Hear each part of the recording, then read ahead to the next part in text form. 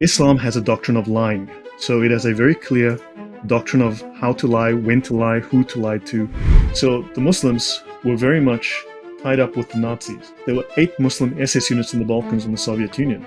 Now the largest Nazi SS unit was the Muslim unit. The highest reward for a lay Muslim is given when you die in jihad.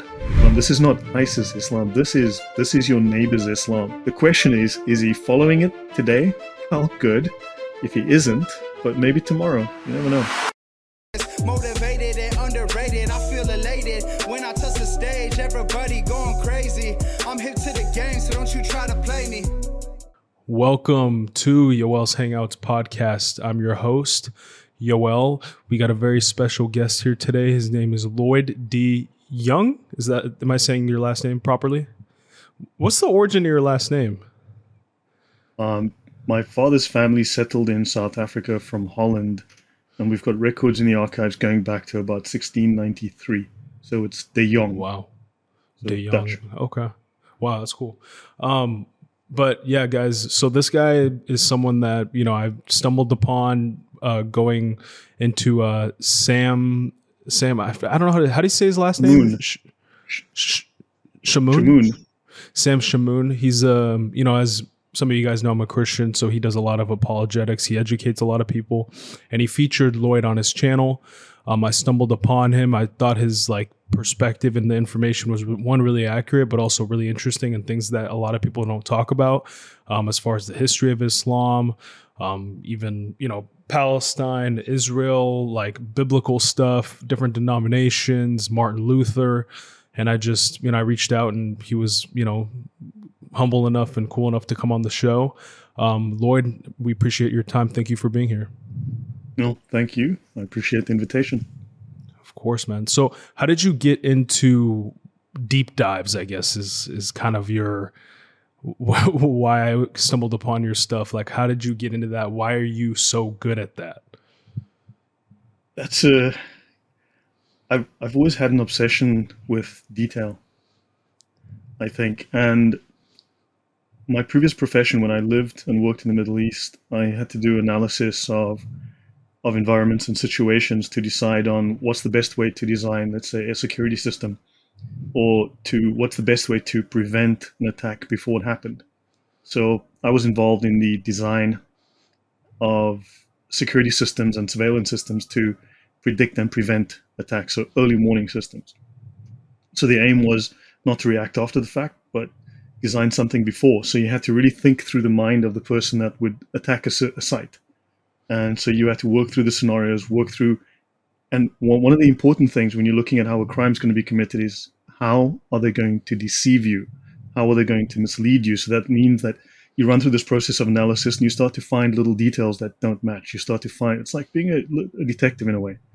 And I think I bring some of this into what I'm doing. And what sparked me was I was doing a counterterrorism course online through a university in Holland, Leiden University. And what was odd is that the rector, or the dean of the department, refused to accept, no matter what evidence was presented, that the Muslim Brotherhood was anything other than benign. And I'm assuming that they were funding his department. Mm-hmm. So I was eventually banned from the group. I wasn't allowed to comment or speak or do anything, simply because after the fall of Raqqa, I presented material which was taken from the Islamic training of these terrorists. And this was standard Orthodox Islam. And I started speaking about the Sharia manuals. Often you hear about, we want Sharia for Britain, we want Sharia for America. We want Sharia courts. And what is this famous Sharia? No one seems to really know. So I studied it in depth. I looked through the sources, and I found that the terrorist Sunni sources were the standard sources that were being taught at Islamic universities like Al-Azhar and at Medina in Saudi Arabia. And not, let's say, very, very short order, when I started posting these things and discussing them on the counterterrorism forum, I was banned. Now, we were able to talk about Christian terrorism, Buddhist terrorism, came to Islamic terrorism, they shut me down and kicked my ass out so fast. And this compelled me to start to talk about these issues, because I was annoyed. Yeah, wow. So Sharia, I mean, you're saying it properly, but I think maybe people are probably going to like Sharia is like how we hear about it in the news in America. Um, so in Iran, and again, I'm not as smart as you by any means, but in Iran, would you say that, people talk about, oh, like Sharia law, they're extremists in Iran. Are they being extreme the way they, I guess, No, they're just extreme? Are being they? orthodox.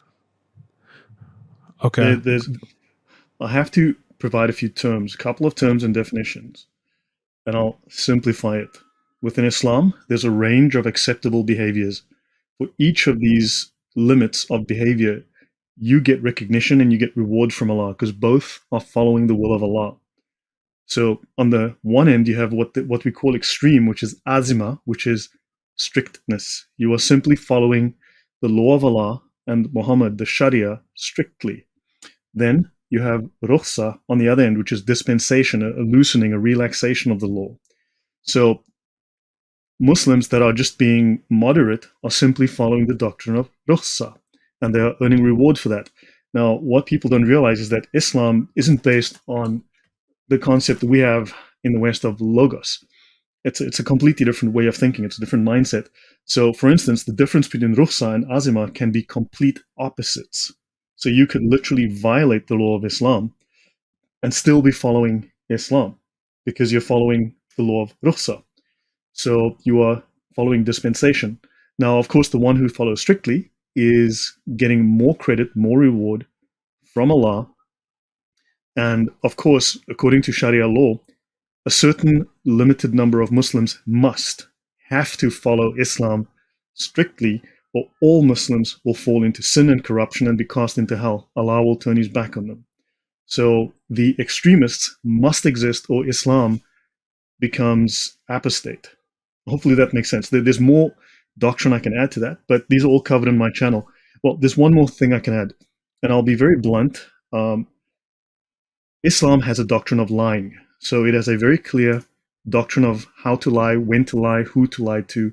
So it has a very distinct doctrine of lying, multiple different kinds of lying. And unfortunately, within this, lying is legal in Islam. In fact, it is obligatory, it is compulsory. So compounding the fact of having this doctrine of azima and rukhsa, you've also got the fact that if something will embarrass Islam, you must lie because you may not embarrass Islam. So therefore, you don't know if someone's telling the truth. So this adds to, just complicates the matter further. Yeah. Okay. Interesting. Yeah. And that doesn't mean all people that are Muslim are, lying or anything like that. I mean, I think my audience is relatively, and I think we can be adults here and not do these like, well, not everybody, thank God we don't have like a live chat or anything. I post this after so we don't get distracted. Yeah. So I was talking to this girl, she's from Jordan, and, there's a lot of Palestinians in Jordan, and they had a perspective on, the history of Israel and how it was founded. And, they all had the same story. They all had this, the bad Jews came here, they did this, and it was an atrocity. And I'm sure there were some bad things. And then she said, well, I don't know why they would lie. Like, why would they lie? Why would they all lie? Like, I don't think that, there's certain propaganda, there's certain things that I study in school, but I don't know why they would lie. And I was like, well, if you want to get like an unbiased perspective, why don't you talk to also, maybe people that were here on the Israel's side to have a conversation and see what their perspective is. She's like, well, I don't know why they would lie. Like, why would they lie? And, I have heard that before, that in Islam, dependent on the circumstance, and if it's like questioning their ethos or Allah, they're allowed to lie. And I know that, there's certain instances, like, for example, because for me, I grew up relatively Christian, also with the Jewish kind of brush on my mom's side. So the concept of like religious endorsed lying is something that's like so counterintuitive to religion and God in general. It's counterintuitive to Western religion, to Christianity. So another thing is that you must realize the word dawah. So Muslims practice dawah. And when you go through the Islamic sources, you'll find that dawah is the equivalent of propaganda. Propaganda is political rhetoric, not necessarily associated with the truth. So dawah is propaganda. So understand that this is propaganda, and it is legal and obligatory, compulsory to lie.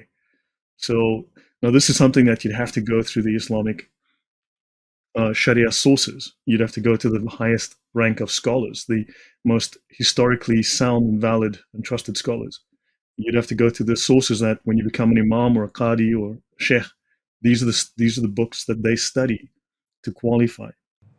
You Because know what's people only funny know the that Quran. Yeah. I was just gonna I'll let you finish your point, but you know what it reminds me of? I was watching these videos about Scientology, and this one lady that just came out of Scientology, she was like, "Yeah, well, you know, once you reach this next level, they give you more information, and then you reach this next level, and they tell you, you know, really what it means to be this next level of, you know, Scientology or whatever." And I'm like, dang, that sounds very familiar. It sounds like, you know, a fraternity. It sounds like, you know, a secret society. It's like there's always like the thing you need to do to get to that next level, to get more information. And then they try to see if you qualify for the additional information. It's like, this is like cult 101 in my opinion. Okay, I'm glad you raised that. Let me look up a source. So then you talked about different levels. Let me just find something for you on that. Now, I have a much lengthier presentation on Islamic law called the Muslim Talmud. And I deliberately call it the Muslim Talmud because it is, Islam is borrowed from numerous different religious traditions and sources. So it has taken from Babylonian paganism, it has taken from Gnosticism, it has taken from Christianity, it has taken from Judaism. And when they wanted to create their own identity, they were competing with Judaism. They were the new Jews, they were the new Christians, and therefore they took the Talmud and they modified it to suit their purposes. You spoke of levels in Islam. So Islam has 2 divisions and 4 levels. So the divisions are legislative and spiritual. Now, few people realize, and again, I will say very bluntly, and these things are covered in my videos where I go in depth through the Islamic sources that are learned by the scholars in university. And if you don't like that, you need to ask the Islamic scholars and the Islamic universities why they teach these things. But the spiritual aspect of Islam is Gnostic. Islam claims explicitly in the Sharia, not ambiguously, explicitly, to be a Gnostic religion. It is Gnostic. So you've got the legislative and you have the spiritual. Now, the spiritual aspect or the Gnostic aspect of Islam is restricted to an elite. They call them the elect, just like they do in Calvinism, the elect. And then, of course, the legislative is where you've got your lower level scholars who have to administer the law of Allah, because Islam is not a religion according to its own definition. According to Islam's own definition, it is a legal system, like socialism, like Nazism. Where's that? Where's that in? Is that in the Quran? Is that in the Hadiths? Like where? So the Quran is something you need to look beyond the Quran. The Quran is a very small book, has very little detail, that must be supported by other texts. Right? The Quran has been exegeted and it's been expanded and explained within the Sharia. The Sharia is the Sharia supersedes the Quran. It explains and clarifies and provides the consensus, what they call the ijma. So as I said, so the Sharia means the obeying of Allah, how to obey Allah. It is the outer exoteric. So it's the outer practice of Islam. On the opposite side, the Haqiqa is the knowing of Allah, the secret knowledge. It is the inner esoteric subjective sense of Allah, the direct personal connection with Allah through using rituals to gain entrance into Allah's throne room, and so on and so on and so on. So it's the gnosis of Allah. Then you've got 4 levels. At the very lowest level, you have what's called the ibadah, the literal, or the zahir, which scholars call Islam for the masses. So this is the Islam that is the practice of the legislative subjects, your average Muslim. Then at a slightly higher level, you have the ishara, implied allusion, so for the legislative practitioners. Then you have the lataif, the nuances or subtleties. That's for your highest level or higher level of spiritual practitioners. And then your highest levels of Muslims, they follow the haqqa'iq, which is reality, truth, divine essence. But this is beyond truth. So this is for your advanced spiritual practitioners, your top level, your elite within the Muslim hierarchy. But also the haqqa'iq is, man, to simplify it, and hopefully not to oversimplify it, but Muhammad is what the universe is made of. Allah made Muhammad out of himself. Muhammad is made from the same substance as Allah, and the universe was made for Muhammad. The earth was made for Muhammad, but also from Muhammad. The earth is made from Muhammad. Everyone is made from Muhammad. The prophets are made from Muhammad. The light of the prophets, the light of Abraham, David, the light of Jesus, these are all just fractions, little pieces taken from Muhammad's light so that they represent a sample of Muhammad's light. And I thought Muhammad was just a man. Like I didn't know he had like any sort of like divinity or like superpowers or, you know. You need to read what is known as the Sirah. These are effectively the Gospels of Muhammad. They're often called the biographies. When you read the Sirah of Muhammad, and these things win prizes. I mean, give me one sec.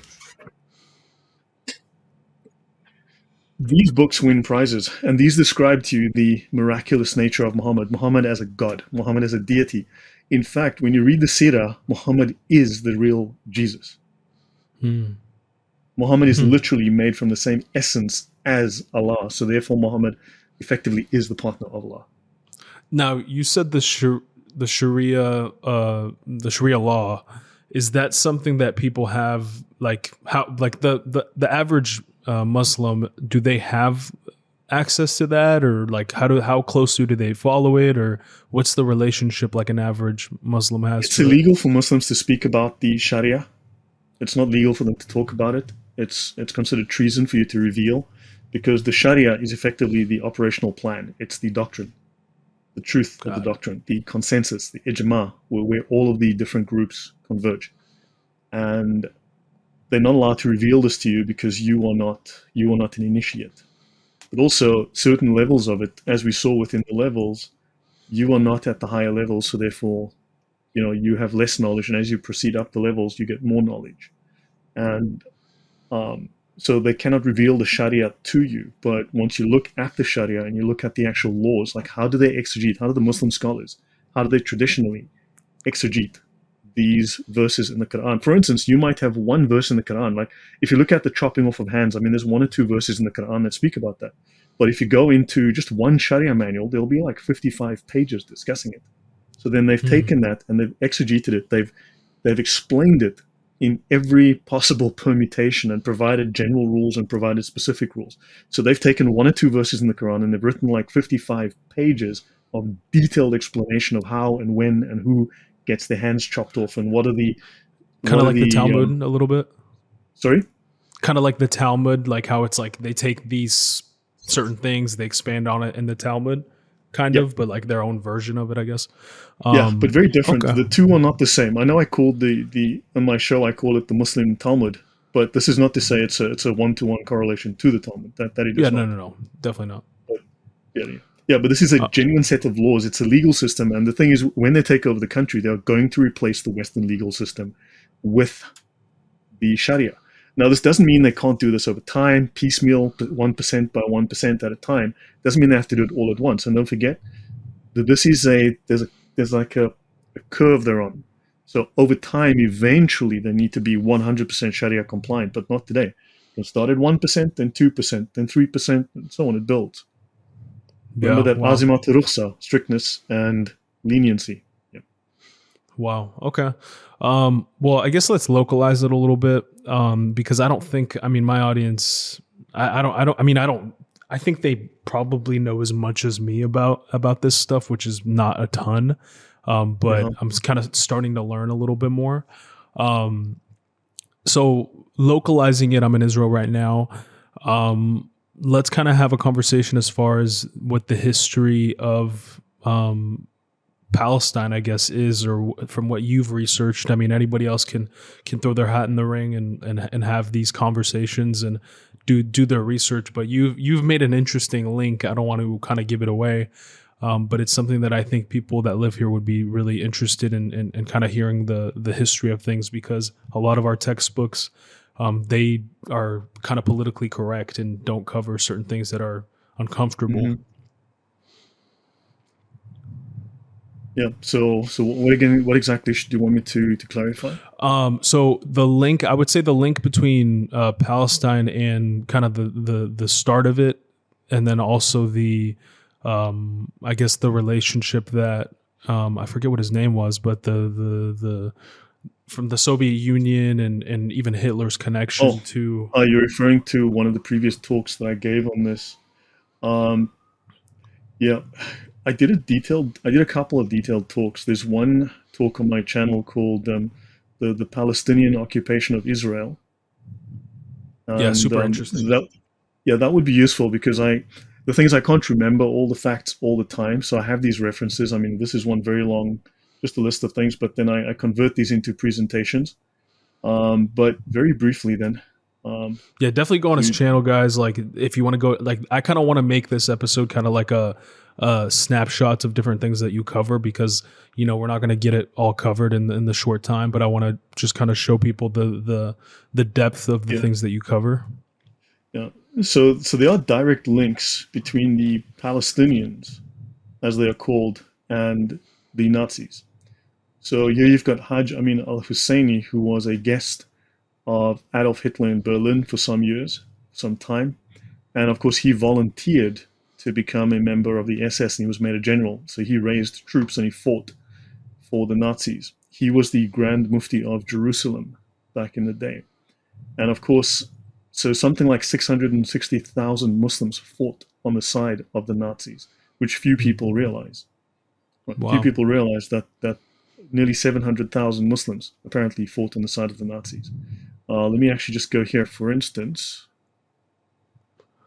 How many? let How me many? just And as you're doing that, like I'm just trying to think. Like I always try to think of when I get new information or information that might surprise me or may make me feel uncomfortable. I'm like, how many of these particular group of people? How many of them actually know this history? Like, is it something very that they few. know? It's They're not not. spoken about openly because, okay, a couple of things. In Islam, Muslims are not allowed to speak ill of Islam. This is blasphemy, right? This is blasphemy, but also it's illegal.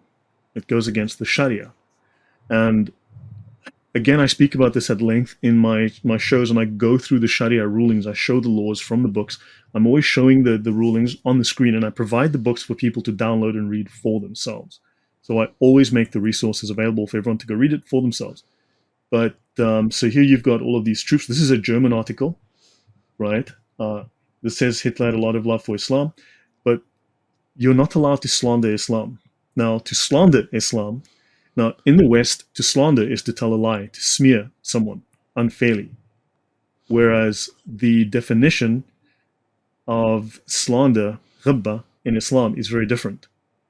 Slander in Islam legally is to tell something that is true but is embarrassing to that person. That is slander. Mm, So to mm. tell the truth in Islam that someone would not want revealed, that is considered slander. So this is known as ghibba, and this is an issue within Islam. So in other words, and also the Sharia is also binding upon you as a non-Muslim. So it's not just binding upon Muslims; it's binding upon non-Muslims, and they must make it binding upon you. So ah, I just hit the wrong Interesting. button. So let me just It's all good. Yeah, no, that's interesting. Yeah, because there isn't really anything like I can speak for. I mean, I grew up in a Christian and Jewish kind of household. There isn't really anything that is like that from what I know, from what I've read. for some reason Um, that's so it's like I've just never heard of anything like that. It's very interesting, and it kind of makes sense. Like you can see kind of a little bit of PR going on, especially when it comes to the conflict. There's a lot of like, hey, this is what's happening, when in reality, it might not be the case, but oh, kind of lying is like a let me go slippery back. slope. Sorry. Yeah. So There you go. just to verify what I was saying. So, for instance, here's a different context, but the rule applies generally. So, if he notices something good, it is sunnah to mention it. But if he notices something bad, it is unlawful to mention it because this is slander. See, there's a very different definition of slander. So let me close this. Now, slander and the meaning of slander. So this is in the Reliance of the Traveler. This is the most popular Islamic law manual in the world, and this was also being used by ISIS and so on. And when I put this book into the forum and I started discussing Islamic law, and this being one of the primary manuals taught to the ISIS troops by the ISIS imams, that's when I got banned. So, so slander. See here? Slander, ghibba, means to mention anything concerning a person that he would dislike. Not to lie about him, not to mention an untruth. See, that's a very different legal definition. So to say something about Islam. So the Muslims were very much tied up with the Nazis, right? For instance, the SS, the Nazi SS, which was the private army that belonged to Hitler, there were 8 Muslim SS units in the Balkans in the Soviet Union. Now, the largest Nazi SS unit was the Muslim unit. Wow. Called the Hanshar, right? Now, this, for instance, was a hard to deny Holocaust your father saved the Jews from, because here you've got Muslims who actually saved some Jews, and they're considered as righteous among the Gentiles. So that's very, very interesting, right? Then, for instance, Palestinians gave Jews safe haven, but that's a discussion for another time. Okay, there's discussions about they know that the Mufti led lots of troops, and how the Nazis obviously caught the Islamic world during World War II. So there's plenty of evidence if you want to look at it and go through it. I mean, you can see here Heil Hitler from this good old Muslim here, hanging out with the heads of the SS, the heads of the German Air Force, Goering, Himmler, and so on. And who is this guy with the hat? This with dude the, here? White, yeah. The Grand Mufti of Jerusalem, Hajj Amin al-Husseini. Wow. Okay. This is Heinrich Himmler, SS commander. Warm wishes to Mufti Hajj Amin al-Husseini. So wow. Here he is with these Nazi troops, checking out the troops.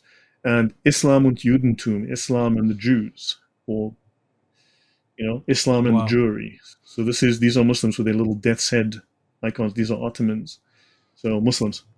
So you can see that they were very much bound up with the Islam and the Nazi Germany war. So yeah, and this is all based on Islamic doctrine. Because, I was gonna say, because I was watching something. It was I couldn't believe this person said this out loud. It was the Patrick Bet-David podcast. Yep. You've seen that, yeah. Did you see the recent debate between kind of like, I guess, like 2 Muslims and then 2 people that had kind of wrote books discussing Daniel like the Pikachu concerns? and someone else. Yeah, I've watched like a couple of minutes of it at most.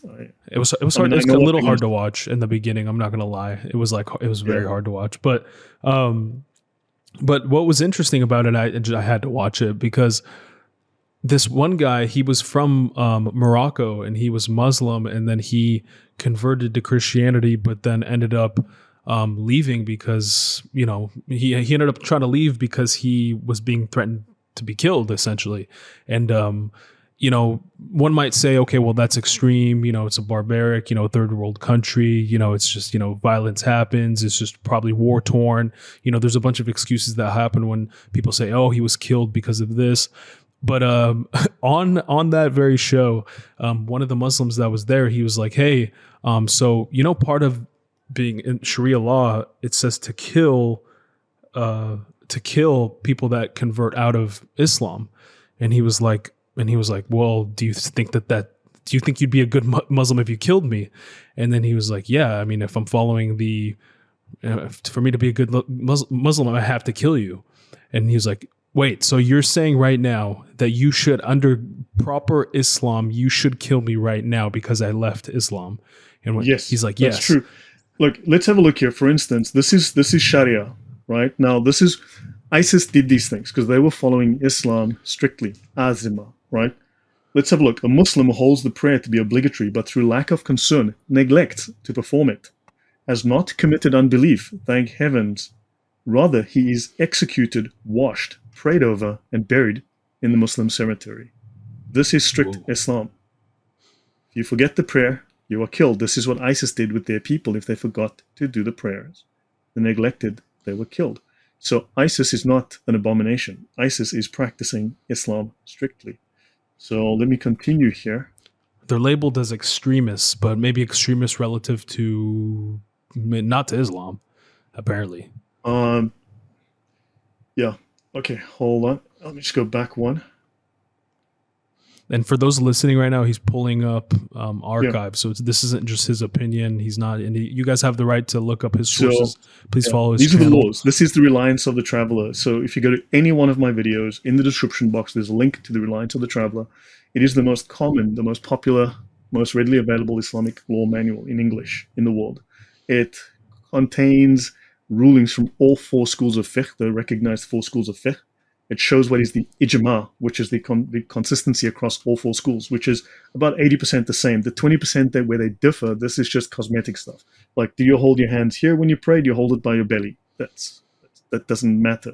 Those are cosmetic issues. Now, for instance, killing an apostate from Islam is without consequences. And it shows us here a father or mother or their fathers or mothers or their grandparents for killing their offspring or offspring's offspring. So there is no consequence according to the Islamic law for killing your own children. And there is no indemnity for killing an apostate, since it is killing someone who deserves to die. Did I read that wrong, Joel? Whoa, no. You well? Did I read that? Wow. Jeez. This is proper. This is normal Islam. Standard, regular, common or garden variety Islam. This is not ISIS Islam. This is your neighbor's Islam. The question is he following it today? Well, good. If he isn't, but maybe tomorrow. You never know. That's the problem. This is the law. This is the law of Allah. So whether he's practicing it, that can be debated. But this is the law of Allah. Wow.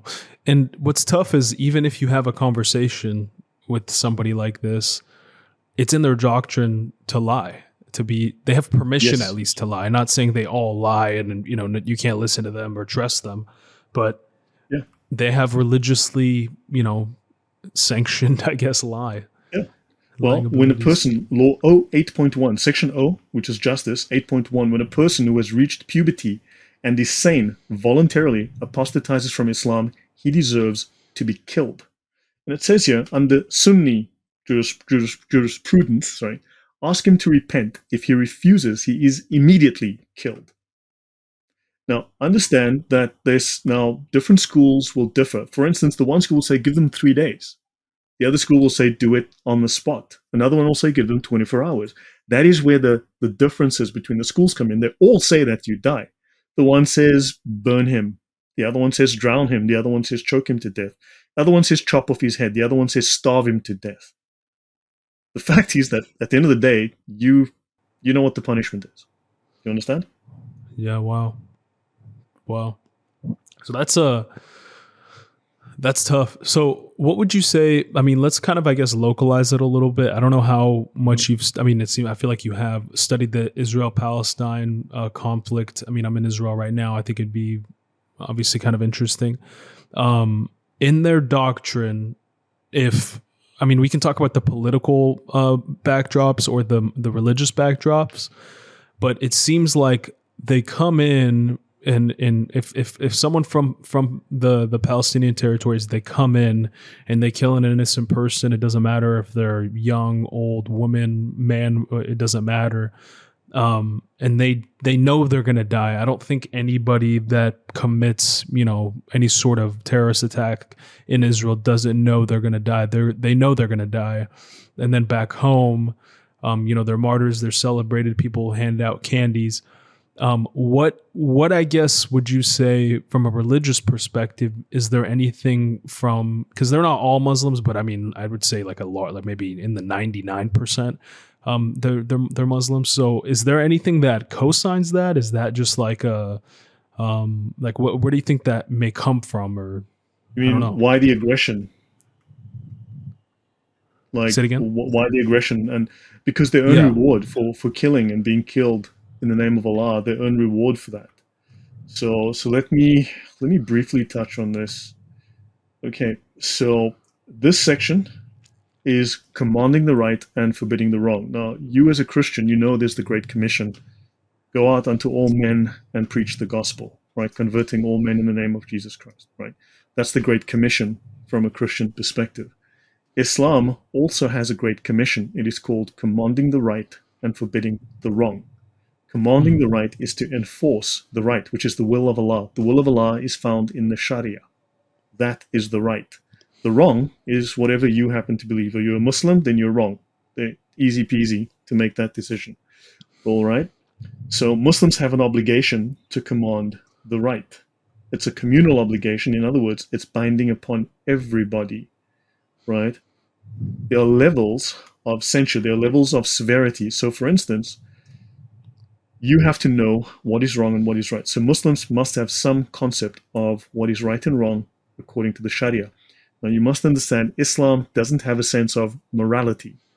We have under Christian doctrine a sense of morals, right and wrong as a sense, right? Based on God's law, moral law. Islam doesn't have morality. It has legal and illegal. It has haram and halal. Islam doesn't have morality. It has right and wrong. These are legal concepts. These are defined in the Sharia, described in the Sharia. But also, because it's a legal concept based on a legal system, there are loopholes in the law where you can violate and bypass the law. There are extenuating circumstances which allow you to completely toss the law out and do something else, which is legal. So there are legal loopholes and there are exceptions. You must understand this. Now, Muslims must act according to a scale, and this is the scale here. So they must have knowledge of the wrong act. So Muslims must have some knowledge of the Sharia, whether they learn it from their parents or in the mosque or whatever, but it's part of the cultural heritage. Now, they must be able to explain that something is wrong. Then they must forbid the act verbally. Then a Muslim has to censure you with harsh words. Now, when they use harsh words, they mean foul language, to swear at you, to insult your mother, to belittle you, humiliate you, undermine you, speak in a very, very dirty manner to you. Okay, that's harsh words. Then they must right the wrong by hand. I don't mean pick up a pen and write the word wrong. I mean write the wrong by hand. Okay, I mean, so hopefully people sort of get the idea what I mean here. You must write the wrong by hand. He's holding up fists for those listening. Right. And then intimidation. Notice, remember, this is the perfect religion. Then says your next step is intimidation, assault, and force of arms. These are religious rulings in the Sharia. Intimidation, assault, force of arms. Would you consider that Christian? Yeah, I was just going to say, like, this is doesn't even seem like in the same category of being a religion from what I've... You understand? It's crazy. So it says here, commanding the right and forbidding the wrong is the most important fundamental of the religion. This is the mission that Allah sent the prophets to fulfill. And that includes the Muslim prophets like Abraham, David, all of those Muslim prophets, Jesus. And so if this were not done, religion itself, Islam, would vanish. So this is the obligation, okay? And it states here that let there be a group of you who call to good, commanding the right and forbidding the wrong. For those are the successful. So that is important. That's Quran 3:104. And these are the people who are acting on the concept of azima, right? So let me just run. I'm not going to do all of this. Whoever of you sees something is wrong, let him change it with his hand. If you can't change it with your hand, then change it with your tongue. And if you can't, with your heart. But that is the weakest degree of faith. So if you can't change it with your hand, then you're not a great Muslim, are you? Now, there's a lot to be said here. Again, I cover this in depth on my channel. Okay, and they discuss this. So let me see here. I want to go to the sections where they talk about what may be censored, but I want to talk about the use of force. Yeah, guys, this is like you guys need to go to if you're someone like me that loves information, that loves like just history, deep dives, like you guys need to follow his channel for sure. So you mentioned now, why do they do this and what makes them carry out these violent deeds and what makes them stop? So let's look at intimidation, Q 5.7. The sixth degree is threatening and intimidation by saying, stop this or I will. And when possible, this should precede actually hitting the person. Wow. So do you remember in James chapter 3, verse, hang on. I just got it wrong.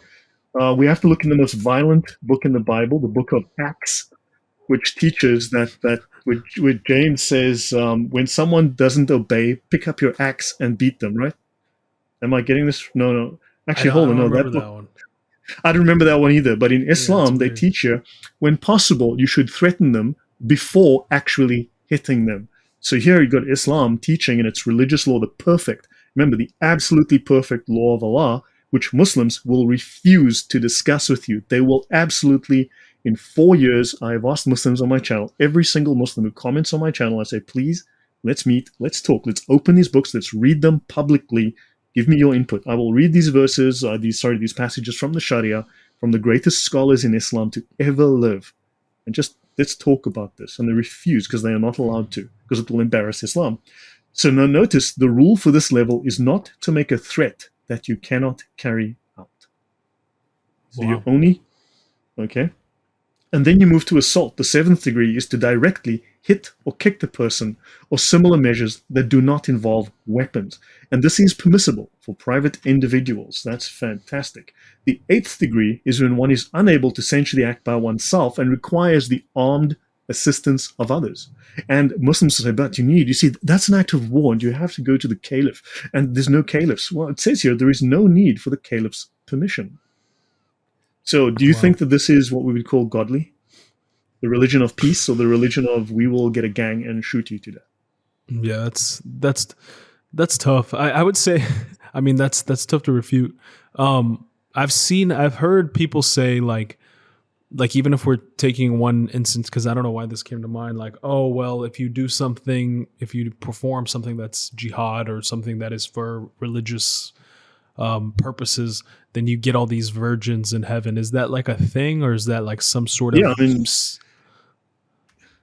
of course you get reward in heaven, but few people realize. So according to the standard sources that we are given by Muslims, the highest reward for a lay Muslim is given when you die in jihad, when you are involved in violent jihad for the sake of Allah and you are killed, right? And if you kill and not killed, you will earn a place in heaven that's 100 levels greater than the Muslim who just died in his bed. But few people realize that that doesn't stop there. There are greater levels even than that. So there's discussion within, again, it's on my channel. If you look at my videos discussing like the doctrine of lying in Islam and the doctrine of jihad or demis and jizya, how that works, there are higher levels. Like for instance, a Muslim who lies to non-Muslims to keep the peace is also doing jihad. He defends Islam through his lies and through maintaining an animosity towards non-Muslims while not revealing it. That also earns him the equivalent of jihad and sometimes greater. And then scholars have an even greater level of reward, which is even higher than those who die in jihad, because they are the ones who practice the gnosis. And those who practice the gnosis have the absolute highest level. They can reach up to the same level as Muhammad and Allah. Wow. I know I'm saying things that are very probably unfamiliar to you and to most people. Yeah, I mean, I think it's, we've heard of these things. Like for me, I've heard of these things, but then I've heard it be debunked, right? And then I'm like, okay, well, then I'm back in the state of like kind of not knowing. And then, someone might come in with a good resource, and then they come in and be like, no, like, don't get it twisted. This is how it is. This is what's written down. Because again, if you're allowed to lie, what can you believe? I mean, I try to navigate the world with having relative confident in people they're not gonna publicly say something that is a blatant lie. I always kind of listen with a grain of salt, but you got to understand, what frame or hardware are they coming from? Like, what's their operating system? Is their operating system giving them a particular license to lie? If that's yes, then that's very difficult.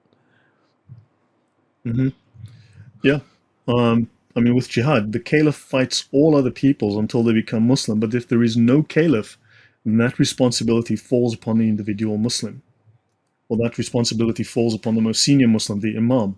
That's why the imams are often responsible for calling jihad and for having weapons stored in their mosques in the basement. So the caliph fights all peoples until they become Muslim. Okay? Wow. And also notice it says here, Jesus will rule by the law of Muhammad. So Jesus is actually a Muslim, and he will follow the Sharia behind Muhammad. Jesus will be a follower of Muhammad.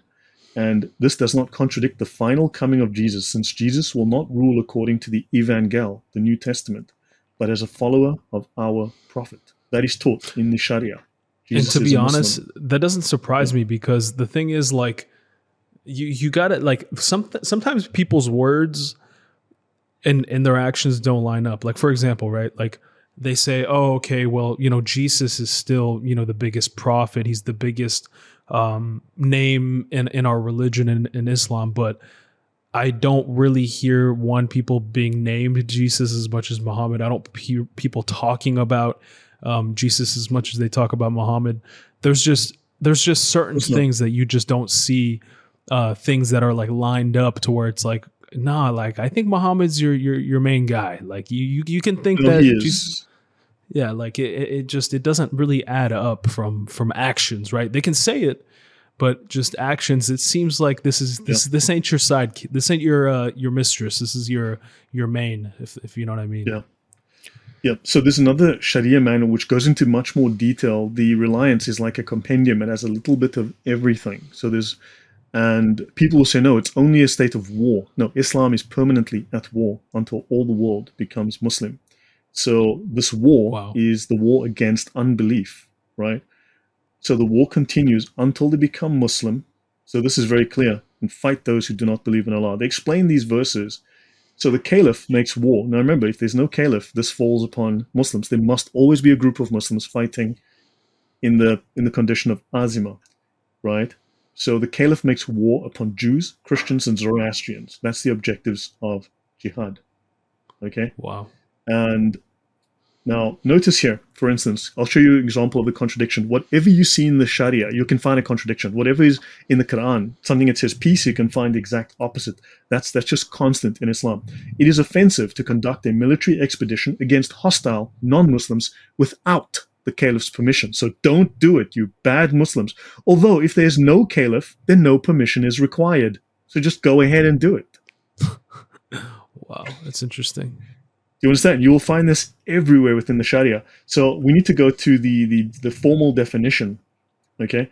So the formal definition of jihad. for people that like are listening, maybe they haven't really been raised in a religious household or aren't really familiar with scripture, like even if this doesn't even sound like anything in the ballpark of any other religion. Like this is stuff that's like, if you would read this and you grew up, maybe you didn't know the Bible by heart, but you would know like this stuff is not in the Bible. Like, for a fact, just because it's just inconsistent.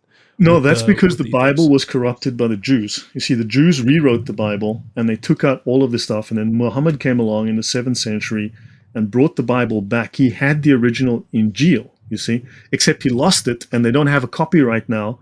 But the Bible's definitely been edited. They just don't have an original copy. They lost their copies too. Really unfortunate. But hey, we've just happened to have the Quran for you. Oh, wow. Thank you so much. I really appreciate that. Yeah, it's crazy. It's crazy. Like 500 years. I mean, for those who don't know, 500 years, 600 years after Jesus died, Muhammad lived. Is that correct? 630s he died. So apparently born 570, died 632, supposedly. But he has that real word. Yeah. So notice it is kufr, right? It is blasphemy, and kufr is a capital punishment crime. To deny that Allah intended the Prophet's message, to deny that Allah wanted Islam to be the religion followed by the entire world. It is kufr, okay? To admit any kind of ecumenicism. Now, jihad means to war against non-Muslims, and is derived from the word mujahada, signifying warfare to establish the religion. That is the legal definition. Now, a better resource than this one, which goes into far more detail, has like 120 pages on the topic, would be the Hidayah. Okay, but now they say here the scriptural basis for jihad prior to scholarly consensus are the Quranic verses. Fighting is prescribed for you. Quran 2:216. Slay them wherever you find them and fight the idolaters utterly. Verses 936 and 489. Now, Muslims will argue high and low, but the Sharia, the problem is the Sharia is black and white, very clear, no ambiguity. The Sharia says these verses mean this. Wow. Yeah, I would say maybe as a pushback, like this is the common thing that people talk about. They're like, oh, well, in Deuteronomy, in maybe the end of Exodus, maybe not Exodus, but mainly Deuteronomy, I would say, they talk about how, there's just atrocities in the Old Testament. They say, Okay, oh, the book of Deuteroscopy is historical, right? So there's a difference between describing a history and providing a command that is valid for all time, binding upon all people in all places. Deuteronomy is not binding for all people upon in all places. That is a story, it's a history, it's a discussion, right? Whereas what is in the Quran is supposedly the perfect actions by the perfect man following the perfect law of the perfect Allah. And this is valid for all time upon all men, right? So there's a very great difference. There are multiple minor and major covenants in the Bible, and the Old Testament, according to Christian belief, was taken over by the New Testament, fulfilled in Jesus, and then you have a New Testament. So some of the laws, if you look at 2 Peter, I believe it is, where they say that there was the whole discussion with the Judaizers, and you had the very first Council of Jerusalem, where it was decided that the Gentiles in Syria, in Antioch, were not required to follow the Mosaic law in full. So the aspects of the Mosaic law that were decided at the very first Council of Jerusalem by the apostles was, for instance, to abstain from fornication, from drinking blood of living animals and strangling and eating those things. And there was no need to perform circumcision. So there are certain of these laws that are still binding, but the rest are not. So Islam has a very different exegesis than does the Bible. There is no book of Acts, right? There's a book of Acts, right? Whereas Islam teaches explicitly, remember, it's a legal system. Let me go here. Let me just show you this, for instance. Islam calls itself a deen. What is a deen? According to its own definitions, it's a socio-political system, right? It's a political framework for managing mankind's affairs. And within the linguistic meaning, we have to go to 2 major sources. The 2 most famous Arabic dictionaries are the Al-Qamus al-Muhit and the Lisan al-Arab. And each one has like 20 volumes, right? And they both state there are 4 meanings of the word deen. The first one is subjugation and dominance, which entails ownership, government, administrative or legislative authority. Do you see any mention of religion in there or spirituality? Because I'm missing it.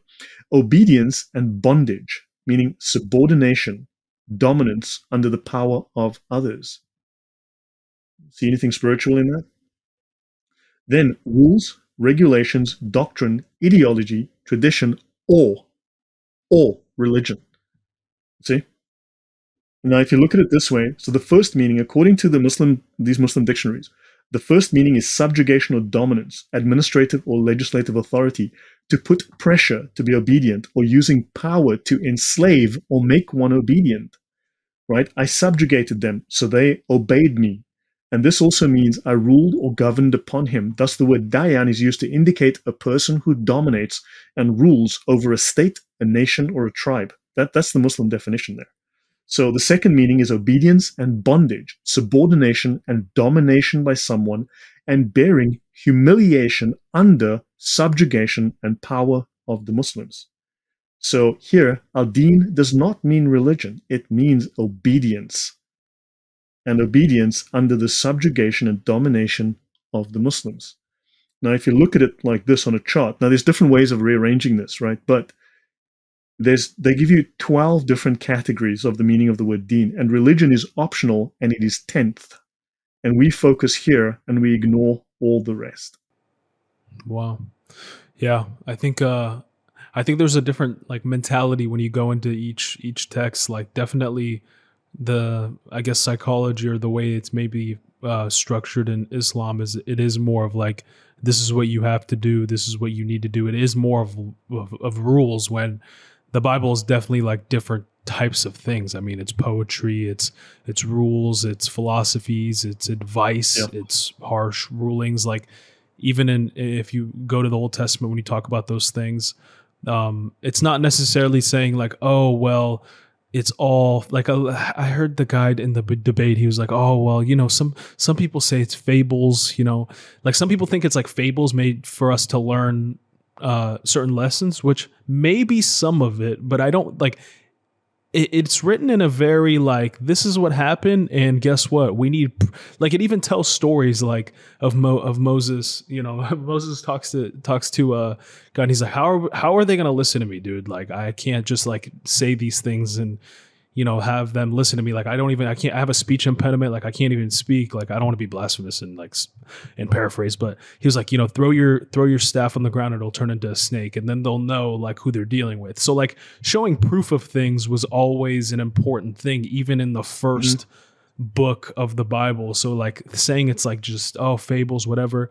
But again, context matters. Like, it's not written in the sense of like what we think of today. Like, these people in the Old Testament, they had, they're set apart people. They were going to be the first, Israelites. So there was going to be some harsh rules, right? God really revealed himself to them in different ways to show like, hey, you need to kind of get on my program, or else, we got to figure out what's going on. Right. You spoke of what the Muslims were saying. So understand dawah. If we go to now this is the Encyclopedia of Islam, which I use regularly.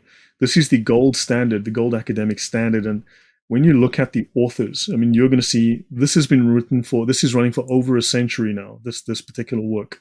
It comprises, there's at least 13 volumes or more. It's updated on a quarterly basis, I believe, and it costs about 36,000 euros to buy a copy. About $42,000 to buy a copy of it, and you can rent it for like $5,000 a year if you'd like, if you want to save a little bit of money. So this is not just written by Orientalists who hate Islam. This is the gold standard in Islamic academic knowledge. All right, this is extremely detailed. Like I said, it's huge. Now, dawah. Notice it can mean call. And it can mean invitation to Islam. They don't have to be truthful to you. They just have to bring you into Islam. But notice propaganda. See, dawah also means propaganda.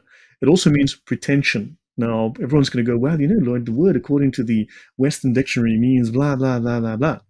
The fact is the Muslims aren't using your dictionary, so really I don't care. So this means to pretend, to lie. See? So dawah is propaganda.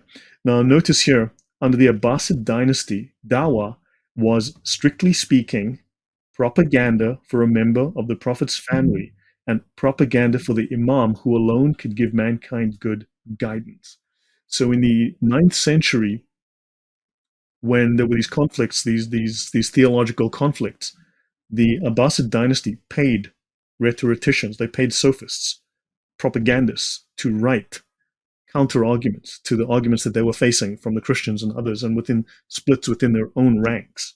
So they created a very, very efficient, paid, state-backed, state-run propaganda machine to write dawah, to write government propaganda to promote Islam, to promote a particular view of Islam.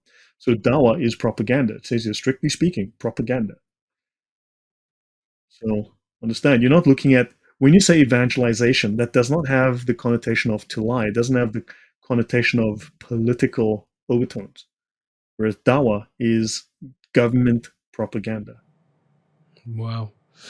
Yeah, I guess I always think of, that one, Muslim kid, and, what do they know that they're a part of? What, like, how, I mean, for me, even as someone who, is a follower of Jesus, you gotta take certain things for granted. Not everyone can do their research about every religion, which they probably should, especially if they're going to be part of one. But what do you think? I mean, we've already kind of talked about most Muslims don't really know what they're getting themselves into. But what do you think is kind of your prediction of how things will move forward? Like, what do you think will happen? Big question. I'm just literally thinking out loud. I know that's a big question. For instance, the Muslim Brotherhood has a plan by 2028 to destroy America and to make itself politically powerful. Right? They have a 100-year plan, and it would seem they've been very, very successful so far with their plan. Al Qaeda had a plan which was supposed to be finalized, I think, by 2021, which was put back slightly. But it still seems to be, I mean, they're pushing very hard politically. They're using their oil money to infiltrate into governance, to like in the UN, along with the Chinese are very much in control of the UN, but also the OIC, the Organization of Islamic Conference. They have very powerful influence in the UN because they operate as a group. Now, sure, they have their divisions and they are competing, but also they operate as a group. So they are using this influence. If you look at their influence in American universities, for instance, they spend billions subverting American universities and changing people's minds through the educational institutions. So this is something. On the other hand, the internet, now that we have all of these resources and we've got software that can index and go through thousands of references and bring up keywords and help us to dissect Islam, and now that I'm able to, which I'm able to do because I have specialized software which I can use to search through thousands of references, to index them and key and find things to, and find information that wasn't possible just 1 or 2, 3 years ago, right? Islam is starting to see, I would say it's starting to be examined the way that Christianity was attacked and examined in the 1800s, and it's not faring well. It's the fact that it is Gnostic, the fact that there are some very strong pagan roots to Islam, right? The Babylonian moon religion, the fact that you can find all of these sources and references within the Islamic sources. If you just look, the things that Muslims weren't telling you, Islam, I think, is crumbling. So I think it is on the one hand weakening. So it's just a matter of, they're going to do damage, I think, and they are. If you look in Europe with the boat invasion, right, the boat people, but on the other hand, Islam is crumbling. However, they also are undermining Christianity, and we need to bring back those beliefs so that people can establish their own tradition and their own culture in the face of this social assault. Those are my thoughts. Interesting. No, thank you for sharing. That's really interesting. That makes a lot of sense. I would say, a lot of people are asked, like, I'm definitely like in that boat. Like, I'm asking certain questions that I don't know why I never asked in the beginning. Like even randomly, like this girl was posting something with a Moroccan flag in the background. And I was like, what? Sometimes I turn my phone into black and white just to like not have it be so addicting. And it was like a TikTok. And I was like, why do you have like a satanic like star in the background of your, cause it was no color. So all I saw was like a star symbol that's like very, very like blatantly obvious. Like everybody knows. Yeah, exactly. So I saw that. I was like, why are you like so demonic? Like I was kind of giving her crap. I was like, why are you so dark? Like, why do you have like, I know you're trying to be edgy. Like some people like think it's like edgy or like cool to be like kind of dark. So I was like, she's like, no, it's a Moroccan flag. And I was like, why does a Moroccan flag have a, and like it kind of like, and then this is the pentagram. We would call that the satanic pentagram. Though it's right way up rather than upside down, but that's all the same. So the pentagram is Babylonian, right? It is pagan. It is the symbol for the gods Ishtar and Marduk, and the red here from the flag is from the imams of Yemen. Yemen was traditionally a state where they followed the religion of the moon god Shin, who was the Babylonian moon god, right? They called him a different name. They called him Makkah. You may have heard of a place in Saudi called that, but so they had the god, Makkah. Sound familiar? Never heard of it myself. It kind of does. Yeah. So in Yemen, they had the god, what they called Al-Makkah. And Al-Makkah had many, many names. He was also the Allah of the Kaaba, right? So you've got the pentagram as the seal of Solomon, and that's the claim that they make, but it is the pentagram.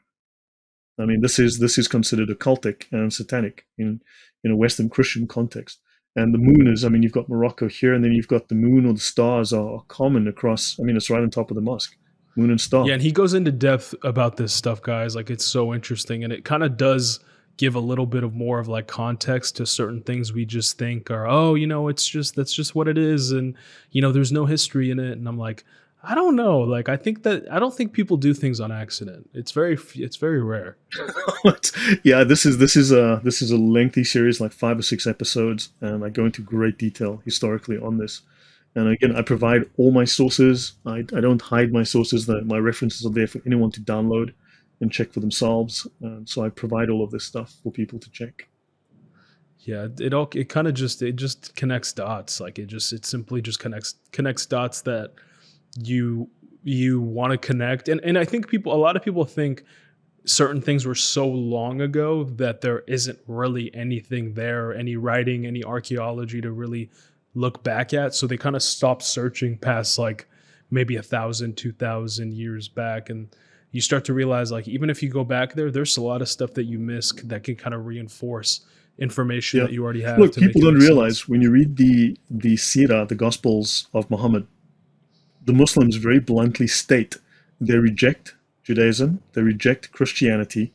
Islam they make the claim that Islam is an Abrahamic religion because Abraham was a Muslim, not a Jew, not the first Jew. Abraham was a Muslim, and of course we know within the standard Orthodox view of Abraham, his father was a worshipper of the moon god. His whole family, they are named after the moon god. His family, his uncles, his brothers are all named after various incarnations of the same moon god, the different aspects of the moon god. Right? His father Terah is just another name for Shin, another name for Al-Makkah, the same god, the same moon god of Babylon. Abraham himself worshipped the Babylonian moon god. And Islam states bluntly, it follows the religion of Abraham. But they forget to tell you the religion of Abraham before he turned to Yahweh. Because that apparently is a false story spread by the Jews. So Islam follows the religion of Abraham before he turned to Yahweh, and he was a moon worshipper of the god of Babylon, the god Shin. Does that make sense to you? Yeah. No, that is crazy.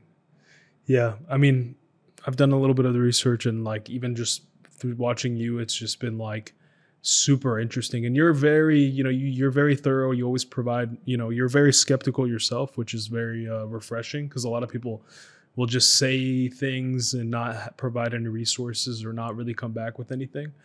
So it's refreshing to have somebody that provides resources. Well, look, I mean, I show my sources on the screen. I'm reading it off the page. This is not my opinion. I'm showing people, look, I'm saying what the words in the book are saying. And here I'm showing, these are the Muslims' own books written by the top scholars. Right? I'm not making it up. I'm providing these resources for people, and I've offered to Muslims, let's have a public conversation about this. And they refuse because they realize this is damaging to Islam.